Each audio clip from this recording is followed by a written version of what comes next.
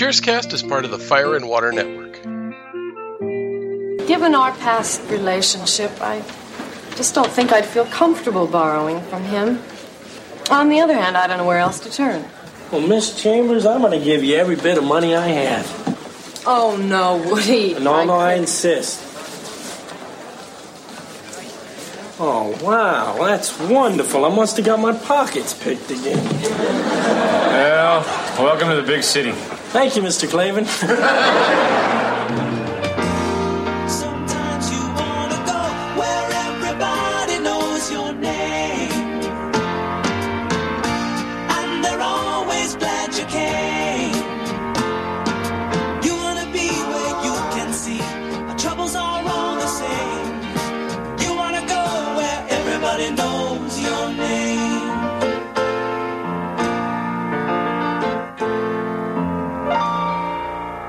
Hello and welcome to another episode of Cheerscast, the podcast where everybody knows your name. I'm Ryan Daly, and joining me to talk about the Season 4 episode, I'll Gladly Pay You Tuesday, returning guest from the Front Row Network on NPR Illinois, Brandon Davis. Hello, Brandon. Hi, Ryan. How are you? I am doing very, very well. Very good. Good to have you back on the show again. As we were talking about before we really got started, things are kind of starting to feel normal, and that's always nice. Yeah, it's not. I think the last time you and I talked, we were still kind of in the what's going to happen phase, and now we can at least see some little bit of light at the end of the tunnel now. A little bit feels better. So. Absolutely. Yeah. It's obvious you've been on the show last season, so people have heard your Cheers origin story. So let's just get into this one. Talking about the 6th episode of the season, I'll Gladly Pay You Tuesday, written by Sherry Eichen and Bill Steinkellner. Remember those names. They will come back in Cheers quite a bit later on down the road. Directed by Jim Burrows. The original air date was Thursday, November 7th, 1985. When Diane finds an autographed copy of Ernest Hemingway's The Sun Also Rises for $500, she reluctantly asks Sam for a loan. Sam, generally conservative with his money, gives her the $500 as an act of friendship and trust, saying he doesn't care what it's for and doesn't expect her to pay him back, which she promises to do. Sam's charity is put to the test, however, as weeks pass with no return on the loan. Moreover, Sam can't help but notice when she buys luxury items for herself. And when he doesn't notice, Carla is quick to point it out. When Carla tells him Diane used the money for a book, Sam vents his feeling of being taken advantage of on some innocent Girl Scout cookies. When Diane realizes Sam doesn't trust her as much as he claimed, she puts her trust in him by giving him the Hemingway book as collateral. The next day, Sam tells the others that he started reading the book at home and accidentally dropped it in the bathtub. The water warped the book, expanding the pages, completely ruining it. Just then, a patron book collector hears of Diane's acquisition and offers to buy the book from her for $1,000. Sam, in order to hide the truth, enters into a bidding war for the book. Diane is so taken with Sam's appreciation for the book that she refuses to sell it to the collector. As her affection for Sam grows in light of his new love of literature, she throws herself at him, while telling him she fully expects him to pay the $1,200 that he bid. All right, Brandon, you asked for this one. Why did you want to talk about I'll Gladly Pay You Tuesday? I think this is a really underrated episode. I think, just to begin with, I think Season 4 is underrated overall. But I really, really like this episode. I think it takes a really sort of simple, everyday issue that we've all lent money to friends and keep wondering when they're going to pay it back. But to do it with Sam and Diane, whose relationship is already screwed up at best, is a really, really fun sort of take on, that relationship. And it's a lot of fun. And until you mentioned it, I didn't realize that this is the first episode that Sherry Eichen and Bill Steinkellner had written. And of course, they become really important voices in Cheers' later years. Yeah, and they're for anybody who doesn't know, they're a writing couple. At some point, they did get married because I according to IMDb, her name currently is Sherry Steinkellner. But yeah, they wrote a couple of episodes and then they become co-executive producers and the showrunners for, I think, seasons 7, 8, 9, and 10. So they definitely, they're going to be a big influence on the show going forward. And you said something that I really agree with, which was that this season is underrated. And I myself am guilty of that because when I, looking at the whole series from a distance, I remember season 4 as the start of Woody's time on the bar, as his introduction. And my memory was that while Woody is solid right off the bat, it takes him a little bit of time. Not every Woody centric episode is great in the beginning, and it takes a little bit of time to get into like really loving Woody and the Woody that will really kind of understand and know. So my memory was so that sort of colored my read of the whole season. But as I've been rewatching this, like for the podcast and everything, I was like, these episodes are all great.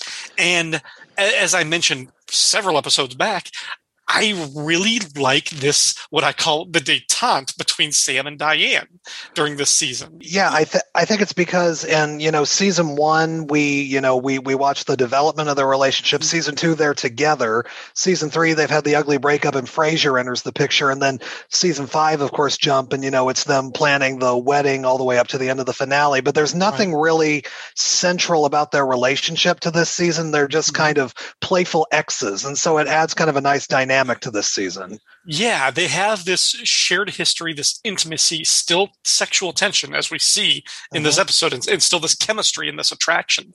But they're working exes who know how to mock each other and play with each other and push each other's buttons. Right. And it's just great. And we see that on full display in this episode, really. The title of the episode, "I Will Gladly Pay You Tuesday for a Hamburger Today," is an expression that originated from Popeye the Sailor Man, and I've heard it quoted often on other things too. Yeah, that came from Wimpy. I believe he said something that, and Popeye. I had to look that up because I knew I'd heard it before, but I wasn't sure where. Yeah. So the teaser it's an interesting visual teaser. Everyone at the bar is stuffing.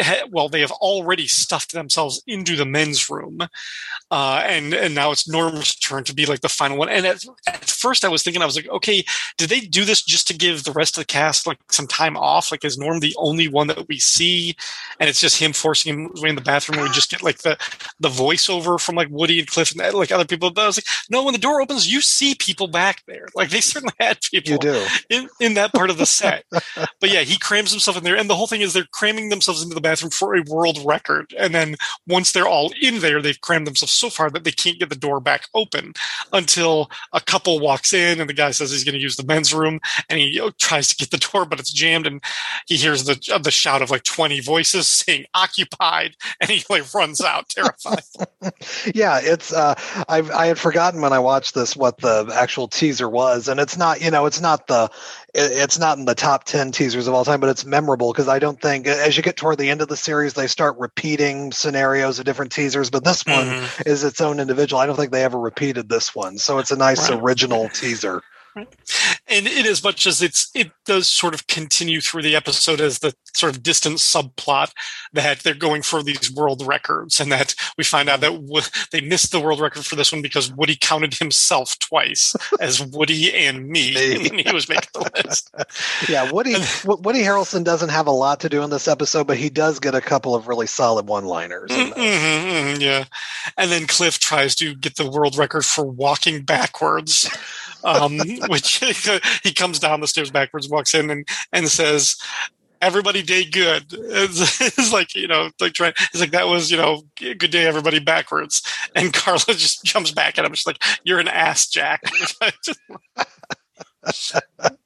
And then like that culminates towards the end of the episode when Cliff is just despondent and he's given up walking backwards. He's like, I almost got 2 records. If there had been one more witness, I would have gotten the Guinness record for the loudest scream when I backed into Mom's curling iron. That was nice. And then Norm has that great line, for what it's worth, he'll probably never reproduce. Yeah. He has to sort of apologize to the rest of the cast. So yeah, as the main episode proper kind of picks up, Diane is serving them Sam's in the office, and Diane is like picking up the drinks from some of the tertiary bar guys, and they're like, whoa, we're not done. And she says, sorry, I'm a bit distracted. I love it. Norm is like, you got problems or just the usual? And she picks up on that, and she gets a little defensive. She's like, what do you mean the usual? And so Norm has to just kind of casually, just how you usually are. And she doesn't let him off the hook. She's like, how am I usually? And he goes, so you're distracted, huh? That's what that's another thing I love about this season is the relationships have all evolved to the point where there's no pretense between them anymore. Season one, Diane and Norm would not have had this conversation, but when you get to this point though, it's great. The dynamics that have all built up between all of them. Mm-hmm. Mm-hmm. Yeah, you're right. And then like even some of the like the other relationships and everything, and how kind of like familiar they are because Carla makes a joke about Diane's appearance, whatever it is, and Diane like throws it right back at you. She's like, "I love what you're doing with your hair these days. You should continue to watch." Yeah, this season too, Rhea Perlman is rocking that mullet, and it's the only season where it's the only season I think she has that hairdo. It's not her usual, I think. Diane referred to her regular hairdo as like a Brillo pad one time, but this is the only season where she has more of that slick back mullet type thing, and it's an interesting look on Rhea. Yeah, and I love that when Diane throws it back at her, Cliff starts laughing until Carla stares him down, and he just shuts up, and he's like, "Diane, that was uncalled for." Like, Diane tells them all that she saw this rare Hemingway volume, and she, of course, has to be pretentious and say, now I know what you're all thinking. Diane Chambers' sensibilities attuned to Hemingway? And Woody just goes, wow, that's really close. Like that's what he was thinking. So it's great, yeah. And she's talking about, being able to get the money from the bar, and we see the guys slowly start to creep away from her. And then she's like, "No, I'll ask, Sam." And they're like, "Oh yeah, phew, good thinking." And you overhear Cliff saying, "Yeah, Sam's got lots of money." Yeah, that was good. And then there's a nice little callback, a reminder that Diane comes from money, because Carla's like, "Why don't you ask your mom?" and everything like that. And that's they don't. A lot of the stuff that they reveal about characters in the first season doesn't come back. They just kind of forget about it. But they do every once in a while say, yeah, Diane has a rich mom. Yeah. And that's what I appreciate about Cheers. Now, Cheers sometimes, especially in the later years, would have a tendency to retcon a few things, but they don't do it as nearly as much as other sitcoms do. They when they tend to set something for a character, it usually stays all the way through, and that's what I appreciate. Yeah, yeah. And before Diane goes to the office, Woody does offer her the money in his pockets until he realizes that his pockets have been picked again. And Cliff is just like, yeah, welcome to the big city. And Woody, completely missing the point, he's just like, thank you, Mr. Clay. Yeah. Woody doesn't say much, but what he does is like, yeah, that is so. I wonder. As I watch these early episodes that Woody is on, I'm sort of wondering. In the beginning, they're really sort of writing him Coach-like. Yes, and it wouldn't be. I think they're just writing for Coach and just giving the lines to Woody. It would be a little ways through this season and into season 5 when he would really start finding his voice and everything. But he delivers everything great, but it is more Coach-like in these early episodes. Very much, yeah. I noticed like at least once an episode, at least like he'll have a line, and I'm like, I can hear Coach saying that. I can hear Coach giving that delivery or something like that. That feels like that's the type, and really, I mean, that's who they were casting. They went for a younger actor, an unknown, to kind of change up the dynamic, but really they were filling in that slot, that archetype of somebody who could fill that type of humorous voice of the childlike innocence. Absolutely. He would sort of Woody would end up being a little bit more cynical than Coach as time goes on, and I think that's where Woody Harrelson really found his niche. But he does do the sort of childlike innocence very well too. But I'm glad that he wasn't just Coach light eventually and sort of found his own niche. But he delivers the stuff great. Yeah, yeah. Once Diane enters the office, just like this whole scene, I love all of the banter and the back and forth. Like, credit the writing, and you understand why they come back, because it's like some rapid fire, great little moments. When she says, "Is this a bad time?" and he's like, "No, but I think it's about to be." And then she's like, "Sam, would you say that our relationship has matured?" And he's like, "Yeah, I think it's getting kind of old now." And that's what's great. I mean, we talked about it already, but the now you can play up the history between them, and that's where a lot of the comedy comes from. And so it's funny because we've seen how screwed up the two of them are, and so there's a lot of humor in Diane going to Sam for money, and it writes itself. So and the two of them just play it beautifully. Mm-hmm.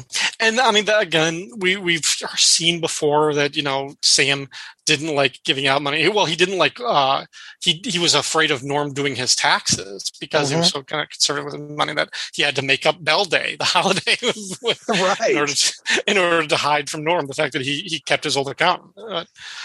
But yeah, just like at the end of it, when she says it was hard to come in here asking for money, given everything, given our whole relationship and everything that we've gone through, and he goes, "Yeah, it almost feels like you should be giving me money."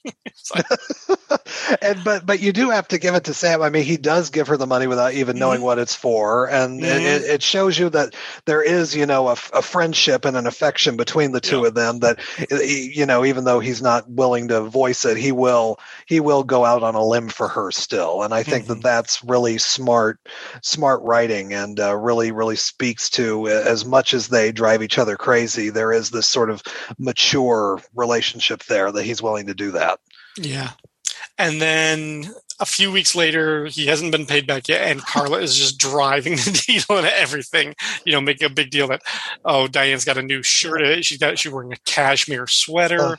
What is she? She's eating like a lobster salad and new shoes. Yeah. Sam is like, "Did you get that on?" When she's eating the salad, he's like, "Did you get that on sale?" She's like, "Are you kidding? In this season?" The whole middle section of this episode, I think, belongs to Rhea Perlman, because she sets up the whole third act of the movie, because she's burrowing into Sam's brain, just reminding him of all the money and pointing out everything. And Rhea's so good. I mean, and the delivery of that line, "This is the woman who's spilling lobster all over her cashmere." Yeah. And she's like, "Don't you want to know what she used?" And Sam is like, "No, I don't care what she used the money for." And then finally, something like turns him, and he's like, "Okay, what did she buy?" And Carla goes, "A book." And he's like, "One book?" She's like, "Yep, a book, and it's already been a movie."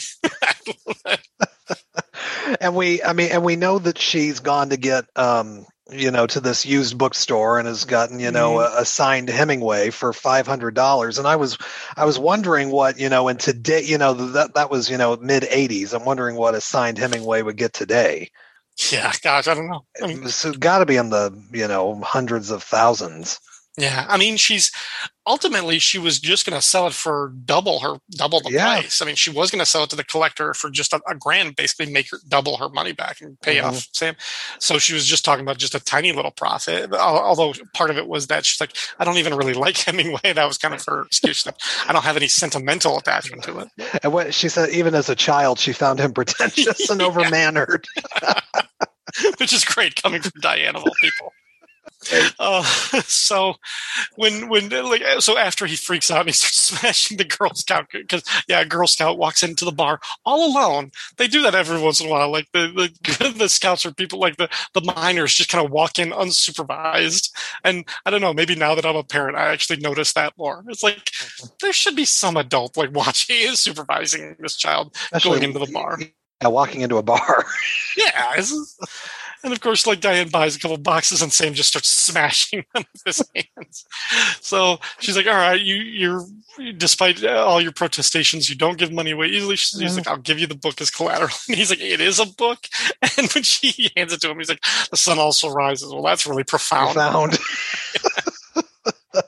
There's some really great, wonderful bits of dialogue. It almost harkens. Some of the dialogue feels like it harkens back to season 1, and some of this because we, towards season 3 and toward the beginning of season 4, Cheers starts to become a bit more sophomoric in its humor at times. But it really, this episode really harkens back to really that cerebral humor of season 1 and 2, and especially as the distinction between them as it plays off of Sam and Diane. Yeah. And kind of like the literary qualities of it. Yeah. Mm-hmm. He says, for $500, Margot Hemingway should come and act it out for you. So the scene ends with like him. He's gonna put the book in his safe, but just before he does that, he kind of flips it open and starts looking at it. We come back the next day. The gang is doing their thing, and he comes in and he's asking if Diane is there, and he takes out from hiding it in his jacket the book, and it is just completely ruined. It's trashed. It's all puffed up. And Woody goes, "No wonder it's so expensive. It's inflatable." So that is a great line. That's a great line. It amazed me. The studio audience didn't laugh at that line as much as I thought they would, but it's a great, that's a great snappy line.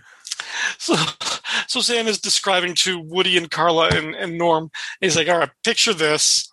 I'm alone. I'm getting ready for a soak in the tub and everything, and I'm reading. And of course, Woody very literally is trying to picture it in his head, and he stops me. Like, hang on, I can't get one of your socks off. And Carla's like, "Don't worry, I can." So.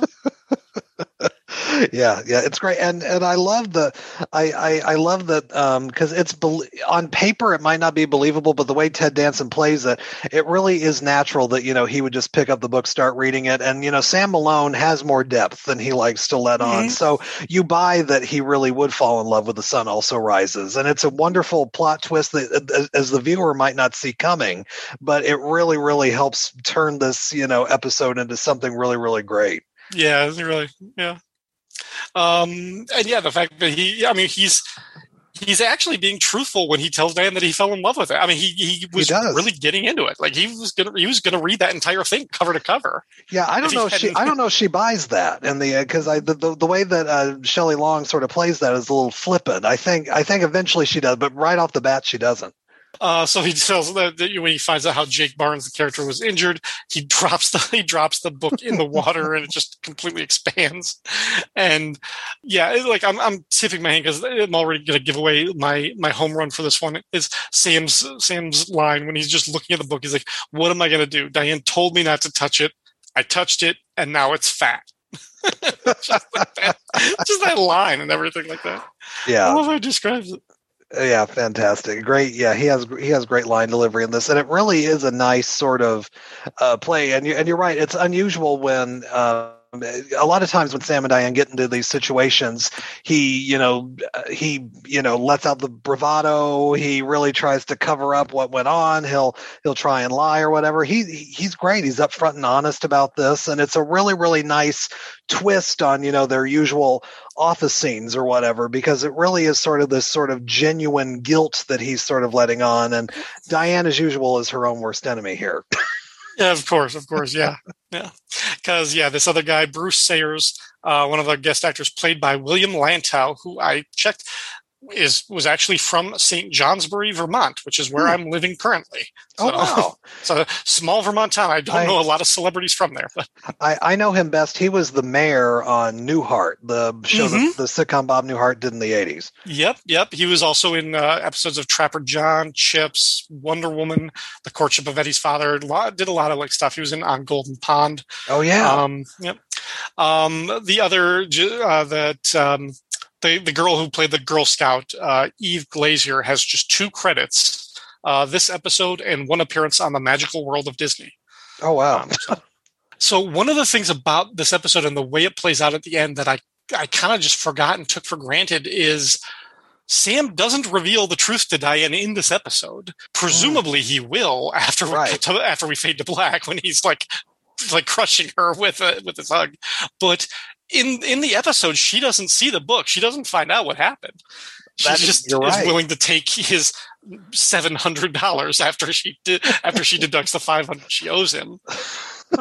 So Yeah, and like I said, Diane, in her mind, this is making things up, making things right with him, but she's not reading the room here. Right.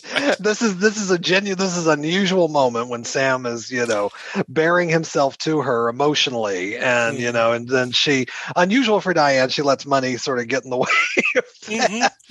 But yeah, she just can't see, what's past her nose sometimes. And perhaps it's that combination of seeing Sam genuinely feeling appreciative of something she cares deeply about, like this art and literature and culture that she could never get him to fall in love with when they were dating. Now he seems genuine about it and willing to put money on the line for it and fight for it to a degree. That, in combination with the fact that she is going to get a little bit of money from it and everything like that, maybe all of those things sort of coalesce and swirl in her mind, and it's a huge turn on for her, and it gets her motor revving. So she throws herself at Sam and starts kissing him, and she's really, really, she's ready to take him back and go to bed with him, and who knows what else. But once she says she's expecting the money back, and he's just wrapping his arms around her, and cuts to black as she's like, "You're hurting me. I can't breathe." So, kind of a dark moment at the end, but yeah. Yeah, it's a great ending. I mean, because that, her being turned on and her sort of, willing to, go back to Sam all of a sudden, it happens really fast. But like I said, on paper, if you read some of the stuff, it might not work, but they make it really believable because the emotions are running so high in that scene. And you just sort of feel it. They just fall naturally into it. And that's why Ted Danson and Shelley Long are so brilliant. But it really, really plays out and really is natural here. And I think this is one of my favorite of their office scenes, and there's a lot of them. Yeah, it was really good. So, okay, I like that. Like as she starts kissing him and flirting with him, he says he's thinking of getting a lot of books, a lot of maybe even a library card. That's a big turn on for her. and you have to wonder, if Sam Malone ever had a library card? Yeah, probably not. I forgot the line when Mr. Sayers, when he first talks to her and asks her about the book when they're in the bar still, and he's like, "Is it autographed?" And she's like, "Yeah, it's got his signature." And there's a neat little inscription: "Dear F. Scott, boy, that Zelda is one crazy chick." And he's completely doesn't get it. And she's like, "I'm joking. That's how he didn't." Oh yeah, once again, Diane getting in her own way. Right, but I'm sure she's probably thinking, "Oh yeah, this guy cares about it. He's probably smart like Sumner was. He'll get it. He'll laugh at this." And it's like, nope. Yeah. This is the kind of art collector and book collector that the rest of the bar assumes that they are just very stuck up and has no sense of humor or no social grace, but. He's probably just one of those, antique roadshow collectors just out for the thrill of the chase. He could be. Yeah. This was a very good. The interplay between Sam and Diane was really good. It was really comforting and familiar. I think, like you said, it reminded me of a first season episode. The kind of connection and basically the plot and the way a lot of the plot is revolving around, but with the added infusion of their past history and their rapport with each other kind of gave it a little boost. So this was fun. Yeah. And this episode really is, it also kind of makes me think of season one, because by now the other characters in the bar have all started to become a little bit more integrated, and we're now sort of at a more ensemble comedy. But really, I mean, it's really a Sam and Diane piece, and you've got the others coming on just, with little, satellite scenes here and there, even the subplot involving, Cliff trying to break world records and everything that doesn't really, go anywhere throughout the whole episode. It's a couple of really quick scenes. Yeah. All right. For Norm's tab, he had 4 beers this episode, almost 5. Sam was in the middle of pouring one, but instead he had to give him the heartburn cocktail because it looked just like Alka-Seltzer and water or something like that, because Norm went back to the Hungry Heifer again. Oh yeah. Oh, the Hungry Heifer did play into this. I love. Oh, what did Norm say? Oh, Woody needs to come next Thursday for their tribute to swine. And then, where they sell steak by the pound, and Carla says that's where they get it. That's where they get it. Yeah. So that brings Norm's tab up to 311 for the series so far. Wow. Who is your employee of the week? Who did you think gave the best performance or stand out? You could go either way with Sam or Diane, but I'm going to give it to Sam here because I think that he has the best arc. He goes from, lending the money, being annoyed about giving the money, falling in love with the book, feeling the guilt, and going back to rage at the end. And Ted Danson plays it all perfectly. So I'm going to give it to Sam here. That's a good one. I think I'll probably split the difference with you because I thought about both of them, but I ended up giving it to Diane for the reasons that we were talking about with her obliviousness to what was going on in the second half, but feeling so confident about it, and just kind of she just walked right into the situation with no idea what was going on, and how when she's just sitting at the back of the bar just eating her lobster salad and everything like that. I thought this is a good one for her. Oh yeah. You could go either way. Yeah. Home run, I already mentioned it, but it's just Sam's line, just the phrasing, the verbiage of this sentence. Diane told me not to touch it. I touched it, and now it's fat. I can't get enough of that line. That is great. Yeah, that is a great one. Mine would be. There's a couple good ones, but I have to. Carla's "You're an ass jack" is just. That's fantastic. And then Woody, I can't get one sock on you. That's my other favorite. Those are all good. All right. Well, Brandon, thank you for coming back on the show and talking about this episode. It's always great. Where else can people find you if they want to hear more from you in the podcastosphere? Sure. Yeah. Thanks for having me. But you can find, I'm part of the Front Row Network, which you can find the Front Row Network on any place where podcasts are found. I have my own show, Front Row Classics, which deals with movies from the silent era all the way through the 70s. We release a couple of episodes a month with my co-host Eric Flick. And you can find us on Facebook at Front Row Classics Podcast, on Twitter at FRN Classics, or on Instagram at Classics FRN Pod. We post episodes there a couple times a month, and we recently coming up this summer we're going to be doing a lot of fun different stuff. We're going to be talking about Smokey and the Bandit, The Day the Earth Stood Still, Streetcar Named Desire, Gentlemen Prefer Blondes, a lot of really, really great fun movies to watch in the summer. Very cool. Very cool. Sounds great. All right, folks. Thanks to all of you out there who listen to Cheerscast and support the show by liking and sharing on Facebook, favoriting and retweeting on Twitter, and leaving a comment on the website fireandwaterpodcast.com. You can also support the Fire and Water Podcast Network on Patreon. Special thanks to Rick from Jeff and Rick Presents and Monday Movie Muckabout, who sponsors this show.